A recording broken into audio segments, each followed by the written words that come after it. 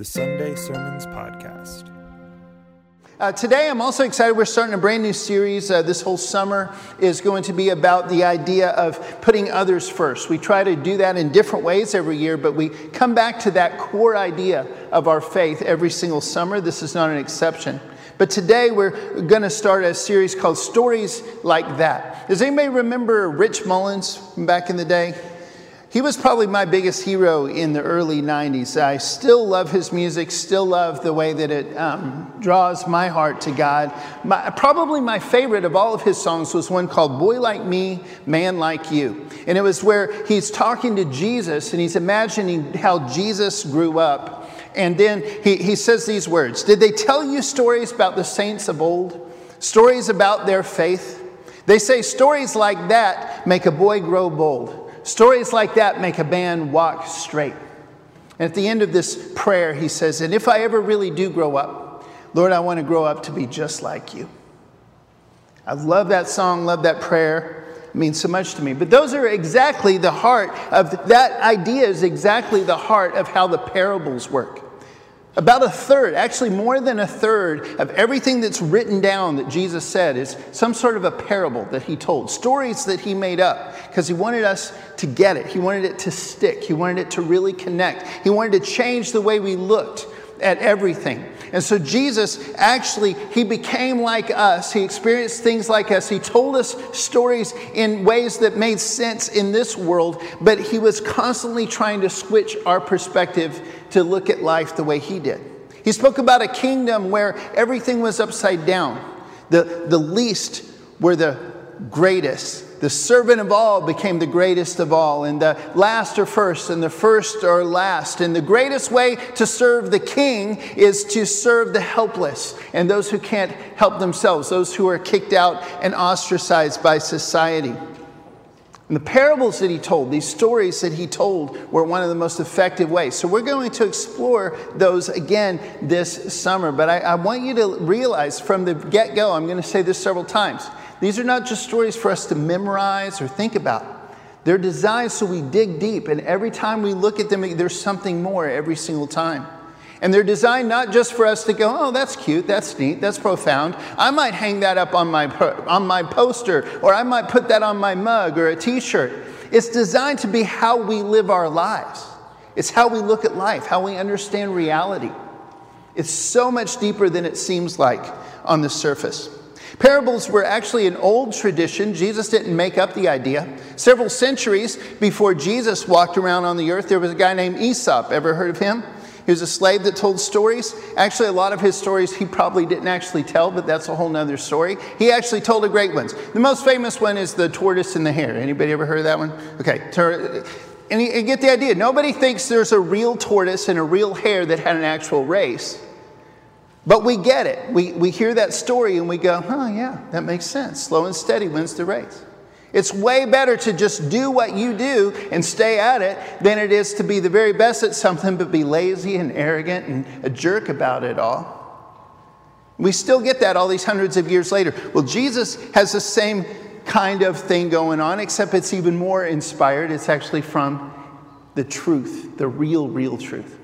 All throughout the Bible, all throughout the Old Testament, there are lots of parables as well. In fact, last week we wrapped up this series on Judges, and I told the story of Abimelech. Part of that story, if you want to go back in Judges 9, his little brother Jotham tells him and the people of Shechem a parable. It's a pretty cool one too. We just don't have time to dig through that. But a lot of the prophets are parables. But it also makes clear in several passages, I'm going to read one of them, that even the stories, even the actual historical accounts, the stories that actually happened, those are supposed to be interpreted as parables as well. They're supposed to shape our perspective. We don't just read them and go, "This happened, this happened, this happened." We go, "So what does that mean today? How should that shape the way that I interact with God and the world in my own heart today?" Psalm 78, 1-4 is one of those passages. It says, "O my people, listen to my instructions. Open your ears to what I am saying, for I will speak to you in a parable. I will teach you hidden lessons from our past, stories we have heard and known, stories our ancestors handed down to us. We will not hide these truths from our children. Proverbs 1, verses 5 to 7. And Proverbs is all about wisdom, all about how to live life well. And you see another part of Jesus' consistent perspective here of how he told parables, things he would say. You see that here in the Old Testament as well. Let the wise listen to these proverbs and become even wiser. Let those with understanding receive guidance by exploring the meaning in these proverbs and parables, the words of the wise and their riddles. Fear of the Lord is the foundation of true knowledge, but fools despise wisdom and discipline.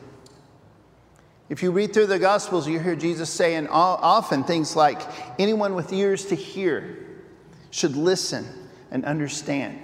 There's a challenge, there's a code. Anybody could kind of get it, but there's layers and layers of heart-shaping, perspective-shaping truth in each one of these stories. How many have heard the one about today's title? If you notice, it says Firm Foundations. How many know the wise and foolish builder? We know this one, right? We sing a song about it. The wise man built his house upon the rock. You can do this. Just try it once. Just the first line. Ready? I know you know this. The wise man built his house upon the rock. Nice. You know this. And you know what happens next.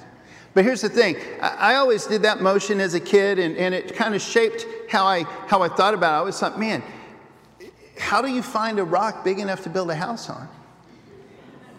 I guess I always just pictured it as like a cliff or something. But actually, it's a little clearer in a second. We'll read how Jesus told that story in Luke. But first, let me kind of show you these pictures. Every year, we are so blessed to join Kim's big extended family. Everybody gets one room in a house kind of like this. Not necessarily this house, but we each get one bedroom for our family, and we spend a week just as an extended family. And these houses are near the beach in North Carolina. It's a tradition that was going on long before I came into her and their life, and I'm very thankful to get to be part of that. It's really fun. But the people who built these houses, they're on to something big. They're on to exactly what Jesus is talking about, because they're right next to the beach. And everything is just sand, and it's constantly eroding and changing. But the reason these houses work, these multiple stories houses work, see what I did there? Stories. Okay. The reason that these several story houses on stilts work is because they know what Jesus knows.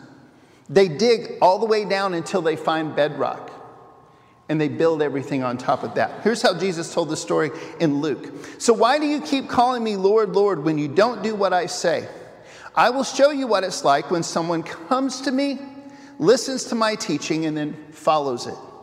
It is like a person building a house who digs deep and lays the foundation on solid rock.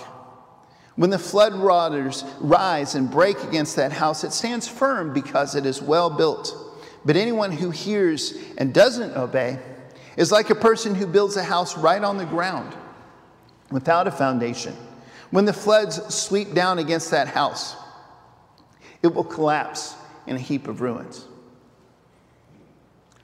Pretty basic, right? We've heard this. But how many of us, be honest, think about this for a second.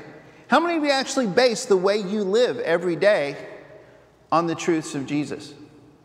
How many times do we try to just get some of Jesus's ideas and try to fit them in somehow into what we already do, what we already believe? How many times do we judge what Jesus says and say, I'm not sure I really agree with that because I believe this. Maybe Jesus is wrong about that one.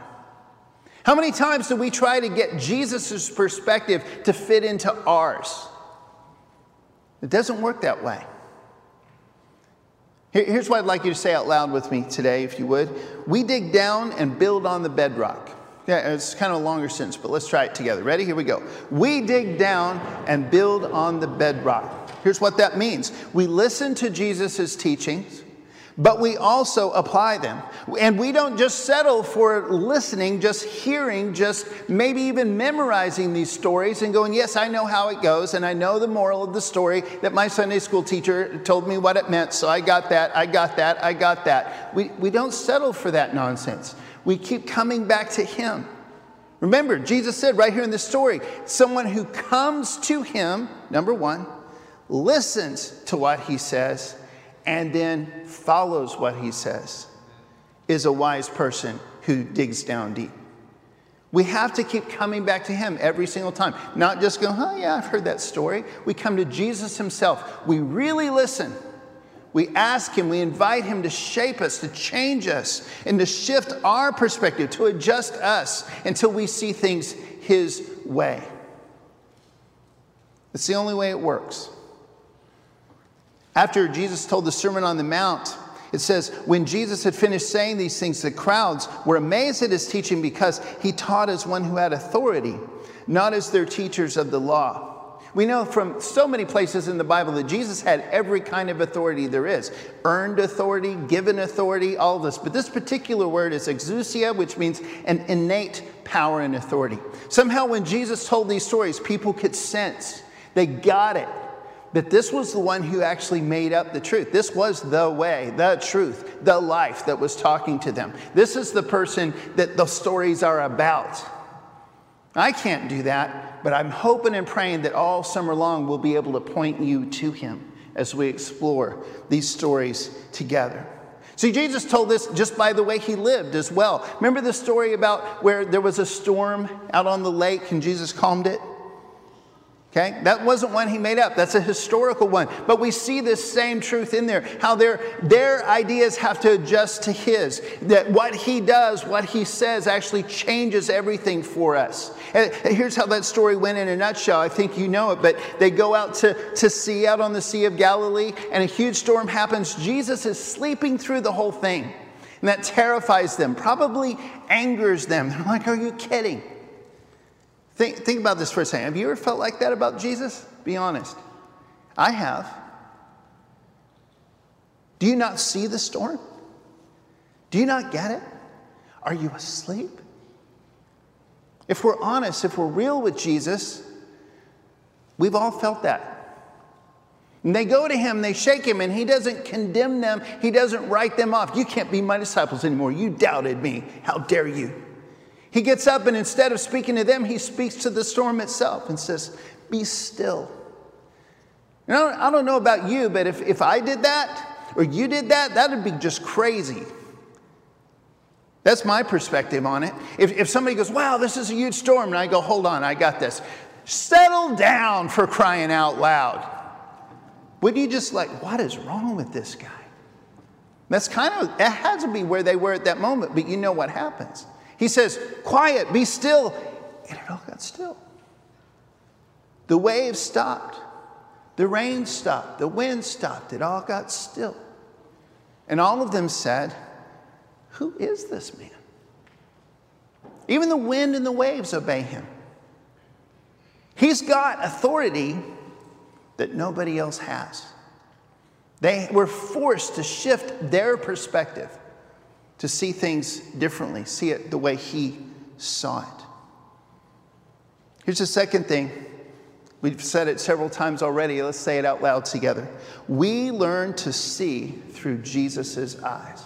That's the purpose of the parables. That's what it's about, to see the world his ways. Let's say it one more time. We learn to see through Jesus' eyes. Jesus also used a lot of metaphors, not so much stories, but word pictures. He was so creative, so artistic. He wanted us to get it, and he wanted us to remember it. He wanted it to make sense. He wanted it to be applicable. John writes one of the things Jesus said in John 8. Jesus spoke to the people once more and said, I am the light of the world. If you follow me, you won't have to walk in darkness because you will have the light that leads to life. Imagine with me for just a moment. Look around the room. Sorry, people at home, maybe try this wherever you are. Just imagine that where you're at, where we're at this morning, you can see all the exits. You know exactly how you can get out. There's even some windows. If it was a real emergency, we might be able to bust them out. But imagine suddenly it went completely pitch black. Just boom. Suddenly all these aisles, all those really clear exits, they actually have exit signs on them. It wouldn't be as simple, would it? And you guys are all lined up in lines here in long, skinny chairs. Well, I know they're called pews, but work with me. We're using our imagination. If suddenly it'd get really complicated because there's no light. But if we really needed to get outside in a hurry right this minute and the lights are on and I go, hey, everybody head on out, that would be really easy, wouldn't it? This is an easy question. That would be really easy, wouldn't it? It would be so easy because the lights are on. And Jesus is saying, that's me. This is me. I am the light of the world. You don't have to walk in darkness. When you follow me, you can see what's real. You can see everything. You get it. You get how life actually works. The artist and author Austin Kleon brings back the old cliche. He says that you can't choose your family, but you can choose your friends. But he takes it further. He says you can also choose the music you listen to, the books that you read, the movies that you watch. And he says you are, in fact, a mashup of what you choose to let into your life. You are a sum of your influences. Most of us as Americans, we don't want to hear that. Oh, no, I make my own decisions. I think things through. I'm a unique person. I just do my own thing. But this is really true. And this is why we have to keep coming back to stories that are real, stories that are true, stories that are designed, whether they're Jesus' stories or even other stories that are designed to tell us truth. Another one of my heroes is actually kind of a team of people called the Inklings. Back in the early 90s was the first time I really started getting that C.S. Lewis and J.R.R. Tolkien and all those guys actually knew each other. They were actually friends, and they had this club, and they would compare notes, and they would work together. Over the course of this summer, I'm going to show you some stuff from Tolkien, because The Lord of the Rings isn't just a great story. It's a very intentional story. Not quite as deliberately symbolic as the Narnia stories that Lewis wrote, but very, very symbolic. It's not really about elves and dwarves and whatever else. It's about really deep things. And they worked together. They all compared notes. They got together every single Tuesday, and they would work together to maximize and utilize their talents because they had so much more in mind than just becoming successful authors. The Inklings wanted to strategically and intentionally influence the world around them. They wanted to change people's worldview. They wanted to use their abilities and their opportunities to shift people into seeing life from a perspective that God would have. That's why even characters like the wizard Gandalf represent some truths in Scripture. Gandalf is not designed to be a perfect image of Jesus in any way, but he represents Christ's power and his perspective. He's eternal. They know him as just this weird old guy that shows up sometimes, but he's actually in the big story of the Lord of the Rings. He predates all their stories by centuries, and he's eternal. He doesn't die. It represents the kind of perspective that Jesus has, that's way bigger and way more accurate than any other person's perspective could be. Gandalf also represents Jesus' sense of humor. I like this line. He says, I was talking to myself, a habit of the old. They choose to the wisest person present to speak to.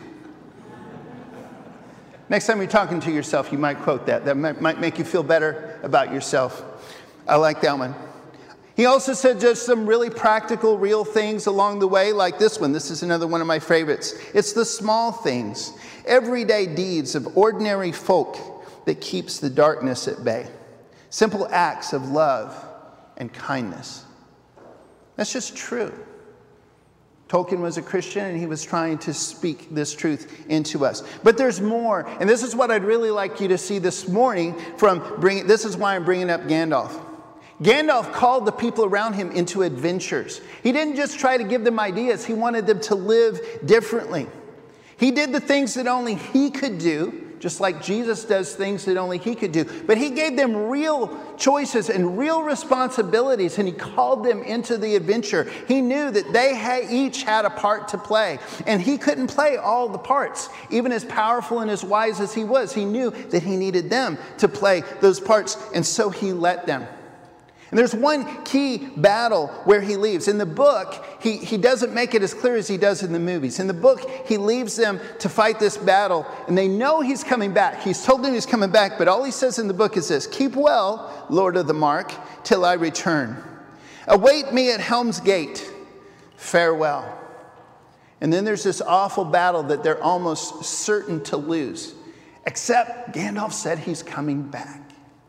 That's how you understand the parables. You realize that they matter every single day in this life, but they point toward the life that is to come. They point to something that's bigger than any life that any of us could ever understand or live on our own. A bigger perspective, a bigger purpose than just any generation could ever experience. Christ's return fuels our action here.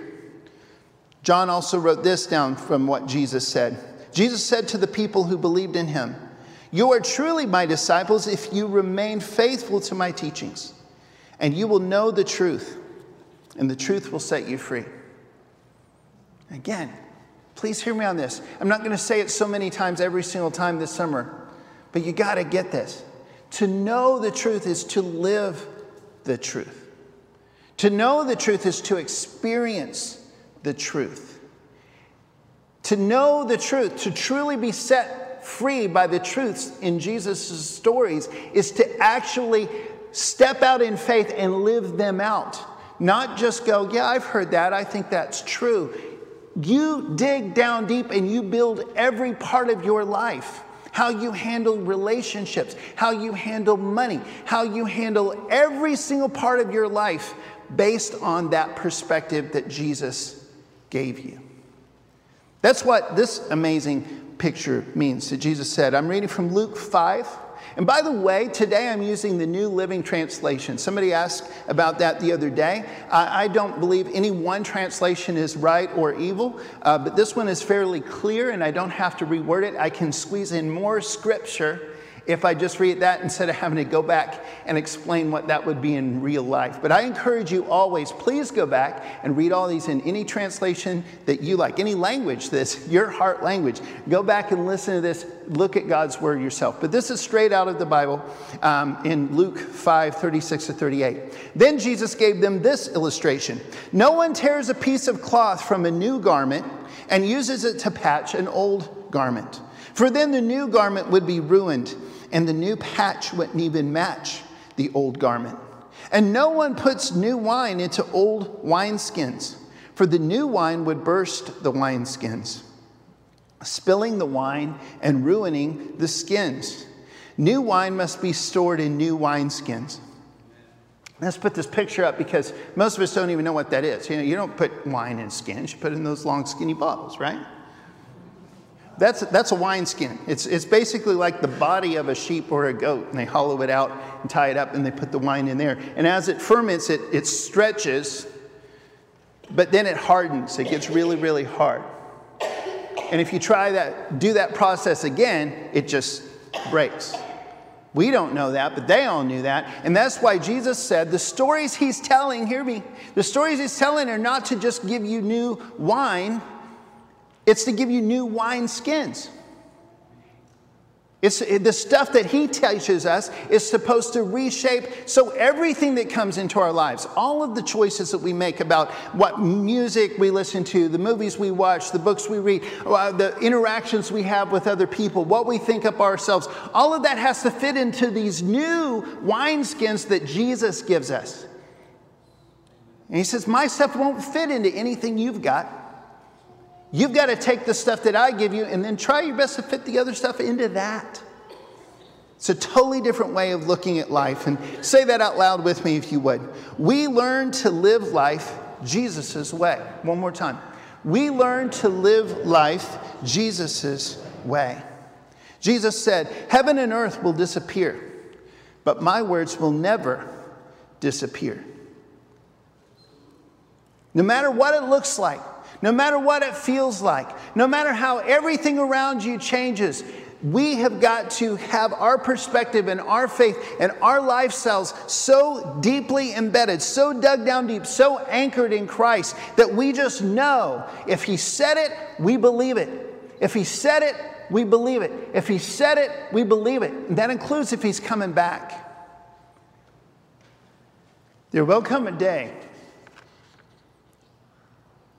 There will come a day when the one who told us these stories will come back. And the only people who are going to be on the winning side are the people that actually shifted their perspective to match his. The people did more than just listen to the stories. They dug deep and they built their lives on those stories. They learned to see everything in life from his perspective. Here's one more story from Jesus and we'll wrap up this morning. Matthew 21. "What do you think?" said Jesus. "There was a man who had 2 sons. He went to the first and said, 'Son, go work today in the vineyard.' 'I will not,' he answered. But later he changed his mind and went. Then the father went to the other son and said the same thing. He answered, 'I will, sir.' But he did not go. Which of the 2 did what the father wanted?" "The first," they answered. Jesus said to them, "Truly I tell you, the tax collectors and the prostitutes are entering the kingdom of God ahead of you. For John came to you to show you the way of righteousness, and you did not believe him. But the tax collectors and prostitutes did. And even after you saw this, you did not repent and believe him."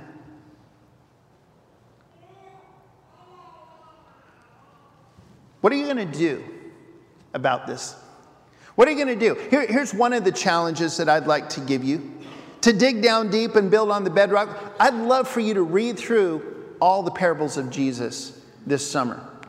If you just keep the sermon outlines that are in your bulletin and are already published online, it's all in there. We're going to walk through every single one of them over the course. You can literally just revisit those at home, and I dare you to do that. Even better, watch or listen through the Gospels. Just read through the whole story of Jesus.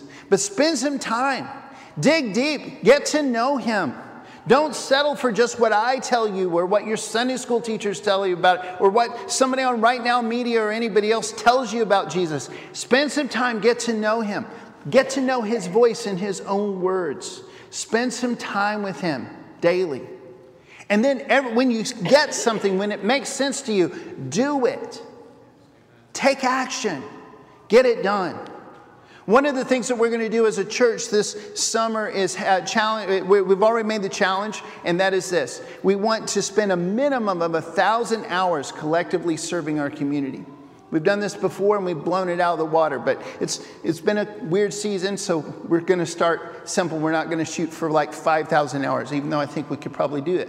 We're going to go for 1,000 minimum. But I'm asking you, figure out some ways to serve. Figure out some ways to help and bless people outside of this church community. Keep doing what you're doing for each other too, but we're going to reach out together. Keep track of the hours. We're going to see just how much we can do. And as you read these stories, as you hear them, as you walk through them alone or as we do this together, I urge you to really listen, to learn to see things Jesus' way more than ever before. And then as you get it, as it starts to make sense, as the Holy Spirit starts unpacking it in your heart, actually do it. Because the wise people are the people who come to Jesus, they listen to what he says, and they follow it. Everybody else's houses are going to fall down, but those houses are going to stand forever. Please do whatever you need to do this morning to make that happen in your life. If you need to give your life to Jesus for the first time, if you've never been baptized, if you'd like to join our church, if you just need prayer, whatever it needs to happen in your heart for you to come to Jesus, to accept that whatever he's telling you in your heart right this minute, you're going to act on it right now. I dare you to do that right now as we stand and as we sing together.